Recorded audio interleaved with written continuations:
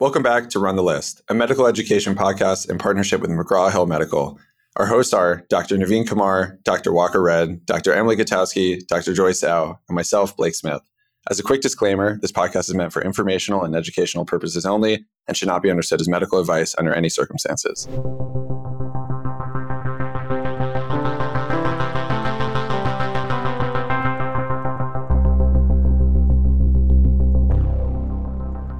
Welcome everyone to Run the List. My name is Joyce Zhou and I'm one of the hosts, and I'm so excited to share with you a special episode on advanced diuresis.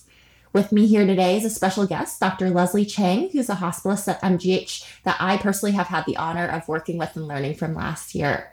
She received her MD from Duke in 2018, graduated from the MGH Internal Medicine Residency Program in 2021, and is currently a hospitalist and member of the core educator faculty at the MGH Medicine Residency Program, where she attends on the teaching service.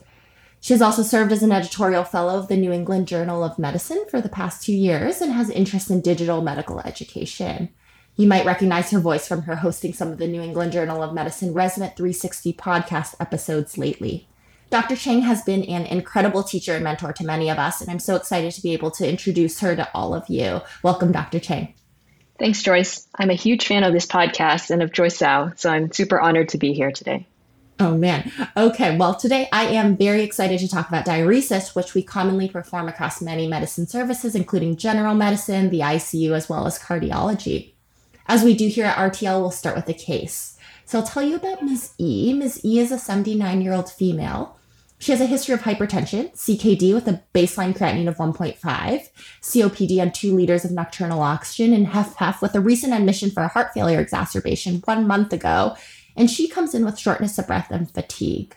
Since returning to her house after a round at rehab after her last admission, she's been quite deconditioned, leaving the house minimally and eating primarily microwave meals that her sister sends her. Prior to presenting, she says she needs to take breaks walking between even rooms of her house, despite wearing her previously nocturnal oxygen now around the clock. Her home meds include losartan, amlodipine, fluticasone salmeterol, as well as furosemide, 40 milligrams daily, which she takes consistently.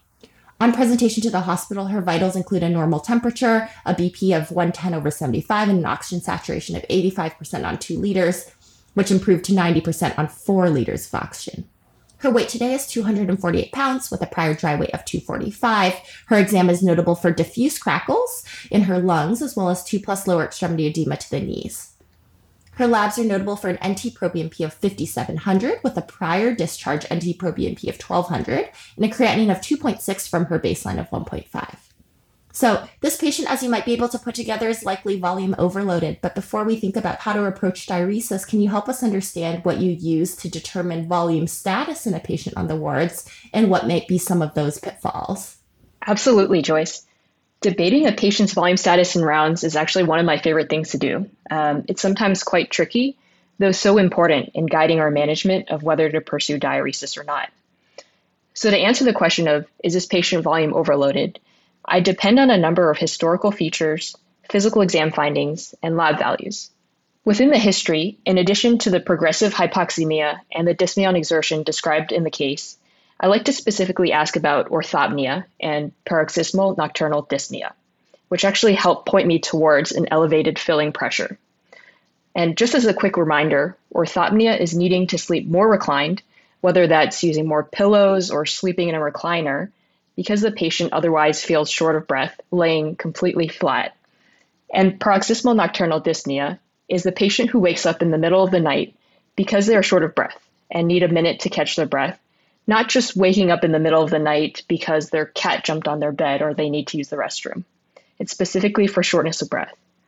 So all of this, in conjunction with worsening lower extremity swelling or abdominal distension, and by abdominal distension, I mean the pants are starting to get tight, or she's had to move up another notch on her belt buckle. This constellation of historical features suggests a patient who is volume overloaded.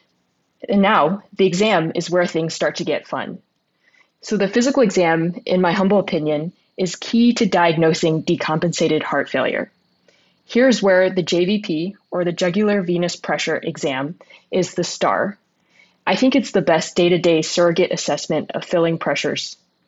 If you have a bedside ultrasound available, obtaining a sonographic JVP in a patient whose JVP is otherwise somewhat difficult to visualize can be game-changing. Otherwise, listening to the lungs for crackles is a common practice, but I think not nearly as helpful as looking at the JVP. Crackles can be due to a host of other reasons, such as atelectasis, or there can be no crackles at all in a patient who is volume overloaded due to upregulation of their pulmonary lymphatics with chronic heart failure. So I don't find it nearly as helpful as the JVP exam. Similarly, isolated lower extremity edema can be due to many other causes, such as chronic venous disease or lymphedema. So when it comes to the physical exam, I always say just go for the jugular. And finally, for the data, the patient is 3 pounds up from her dry weight, which may represent increased volume and fluid weight, but you have to question the data. Was it a standing weight or was it a bed weight? If it was a bed weight, did she have her purse on her bed, her favorite pillow, her 3 blankets, and a TV remote when it was measured? I sometimes think of bed weights as random number generators. I don't hang my hat on them. So do your best to get a standing weight when you can. Similarly, the NT-proBNP can be helpful, like in this case, when you're comparing it to a baseline, but an isolated value cannot diagnose heart failure. If it's low, it may be helpful ruling it out, but is it just low because the patient's BMI is high? Or if the NT-proBNP is high, is it because of her underlying kidney disease? It's not that straightforward and has to be interpreted in the greater clinical context. As the radiologists always say, clinical correlation advised here. The goal of this was not to make you question everything in medicine, but to understand that every piece of data has its caveats, and it's a sum of the historical features, the physical exam findings, the laboratory studies that can help you understand the clinical picture and answer the seemingly simple question that you might get on rounds: is the patient volume overloaded? Awesome. Thank you so much, Dr. Chang. I love the last point, which is that you need to use the data in its totality together to make a clinical determination. And as you can tell, our clinical determination here is that this woman might benefit from an admission for diuresis, surprise, but also for her AKI. Can you walk through your initial considerations when starting inpatient diuretics for a patient? Yes, I think there's nothing more satisfying than successfully decongesting a patient. They often feel noticeably quite better quite soon, and they think you're the best doctor ever. And I love talking about IV diuretics. So the question to consider here is how much diuresis, IV or PO, which diuretic do you choose, what dose, and many more questions. So the general rule of thumb I follow here is to start with IV furosemide. Never PO initially while they're hospitalized. They're in the hospital, they deserve the good stuff, so give them the IV furosemide. As for the dose, I'm guided by the cleverly named DOSE trial, which was published in the New England Journal of Medicine in 2011, which showed better symptom improvement with a high-dose diuretic. In the study, they defined this as 2.5 times the outpatient dose. So if this patient, in our case, is on 40 milligrams of oral furosemide daily at home, I would give her 40 to 60 milligrams of IV furosemide to start. How did I come up with this number? So one rule of thumb that would really encourage you to burn into your brain is the 80-40-21 rule. This means that 80 milligrams of oral furosemide is equivalent to 40 milligrams of IV furosemide, which is then 20 milligrams of PO torsemide and 1 of bumetanide IV or PO. So going back to our patient, employing this 80-40-21 rule, IV furosemide is twice as good as oral furosemide. So starting with 40 milligrams IV is essentially doubling her home dose of 40 milligrams of her oral furosemide. If the home dose is unknown, I generally try to start with IV furosemide dose that's 20 to 30 times the creatinine, and this is because the drug needs to be delivered to the nephron to work.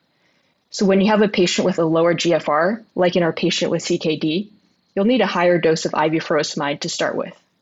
You know, I've really never used or heard of the creatinine times 20 to 30 rule, but I think it's quite helpful for folks who are what we call furosemide naive. I've also used prior hospitalizations to guide me, looking at the doses they needed for effective diuresis in their last days. So for Ms. E, the inpatient team chooses to start diuresing with 40 of IV furosemide. Can you walk us through first the loop diuretics and their properties and shed some light on how you might use them? Sure, this is taking me all the way back to med school and to renal physiology, so I'll do my best here. So the loop diuretics work at the loop, and that's easy enough for me to remember. And I think they specifically inhibit the sodium potassium chloride transporter in the ascending limb in the loop of Henle. I like to generally think of the goal being effective decongestion, and we do that by successful natriuresis, which means excreting sodium in the urine. So the question we're asking is, how do we get rid of sodium from the body? We talked in the last segment about the 3 different loop diuretics, furosemide, the torsemide, and bumetanide. Furosemide is generally our go-to loop diuretic. It's the cheapest and has a duration of action of about 6 hours, thus the name Lay6. The real downside, though, is that the oral bioavailability of this medication really varies, with some studies citing anywhere between 10 to 90%. That's a huge range. Torsemide and bumetanide may have more predictable bioavailability, so these drugs may be more reliable on discharge. Though a recent trial studying torsemide versus furosemide, the Transform-HF study, showed no difference in mortality or quality of life. In the inpatient setting, though, now that you've decided on 40 milligrams of IV furosemide to start, there are 2 big things I'd like you to keep in mind. First, you need to always check back with the patient in an hour or 2 to make sure she's augmenting her urine output and that the IV dose you chose is working. If not, you might not have hit the threshold to achieve that effective natriuresis and diuresis yet. So what you'll do is double the dose of IV furosemide until they start peeing. Giving another 40 milligrams of IV again is not the answer here. Just go ahead and double the dose. It's okay to be aggressive to find that dose that hits the threshold. They're here to be decongested, so make sure not a minute is wasted. Second, how fast do you go? I'm a big believer of going as fast as you can, as fast as the hemodynamics, the electrolytes, and the kidney function tolerates. So a total body balance of 2, 3, 4 liters negative, it's okay if all else looks good. I love that. I think what you mentioned earlier about the fact that different patients might have different thresholds at which they start augmenting their urine output is the key. And so keeping an eye on their urine output in the hours following a dose of loop diuretic or other diuretics is really the most important point here. So for Ms. E, in the 6 hours after her furosemide dose, she's putting out about 800 cc's of urine with about 500 cc's made in the first 2 hours. Her oxygen sats are still maintained in the 88 to 92% range with 4 liters of oxygen. Dr. Chang, can you talk to us about how you monitor the effectiveness of diuresis? Sure. Within the first few hours, you should get a response. The patient will tell you about it if they're peeing. But in terms of the objective data, here we can trend the JVP exam, the ins and outs, and the daily standing weights, not the bed weights, as we just learned.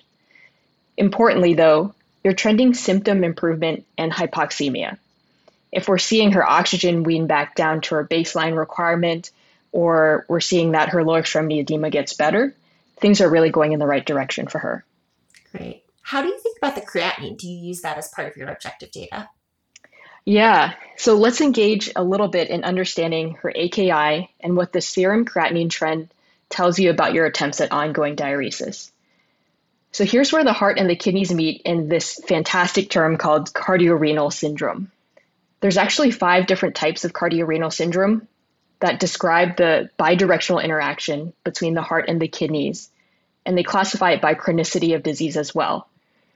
I won't take the time to go through all the different types, but for our patient here, we're referring to type 1 cardiorenal syndrome, which describes an acute decompensated heart failure resulting in acute kidney injury. And the pathophysiology I think about here in a patient who is clearly volume overloaded is increased renal venous congestion, then leading to an increase in renal venous pressure, and thus overall decreased renal blood flow, ultimately resulting in that AKI that we see in her. So the answer here is decongestion via diuretic therapy.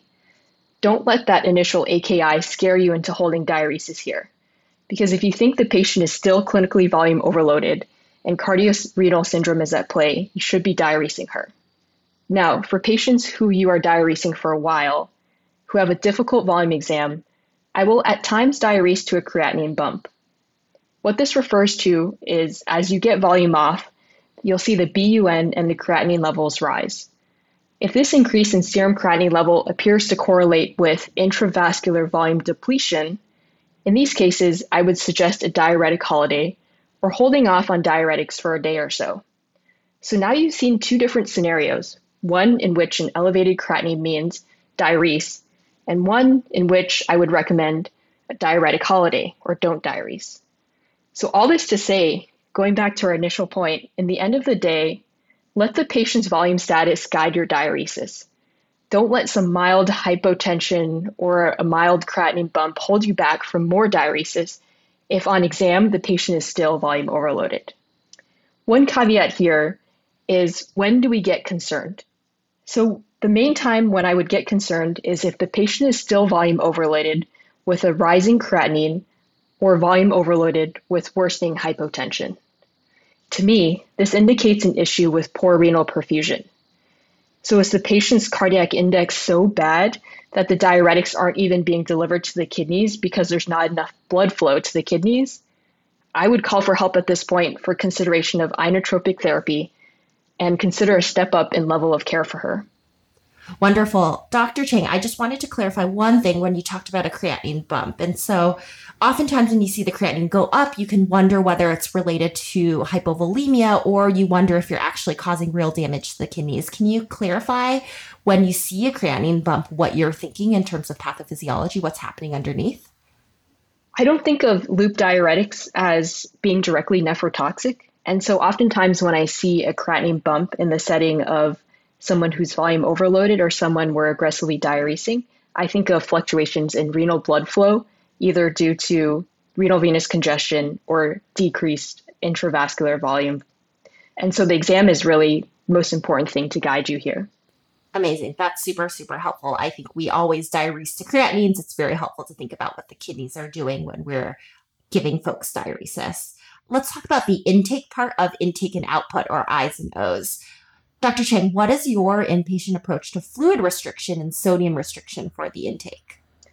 I love this question. I've discussed it with many different cardiologists and have gotten opposing viewpoints and opinions here. So this is my general practice.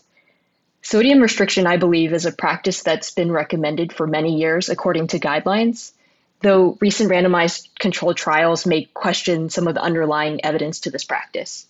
But I still do it because I think the average American diet contains way more salt than the advised 2 grams of daily intake.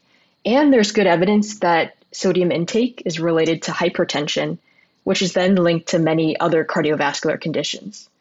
So in the hospital, I'm still prescribing the 2-gram sodium and 2-liter fluid restriction. Plus, a few minutes ago, we talked about the goal of diuresis being natriuresis, or sodium excretion in the urine. So the less the patient takes in, the more headway we can make here. On discharge, I try to generally have the patient on an oral diuretic that keeps them a little bit negative, understanding that the food in the hospital is not always the best, and that patients will likely eat or drink more at home.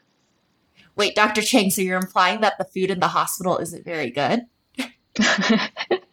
I've had patients say this is the best food I've ever had, but I think the majority of patients are less inclined to think positively about the food.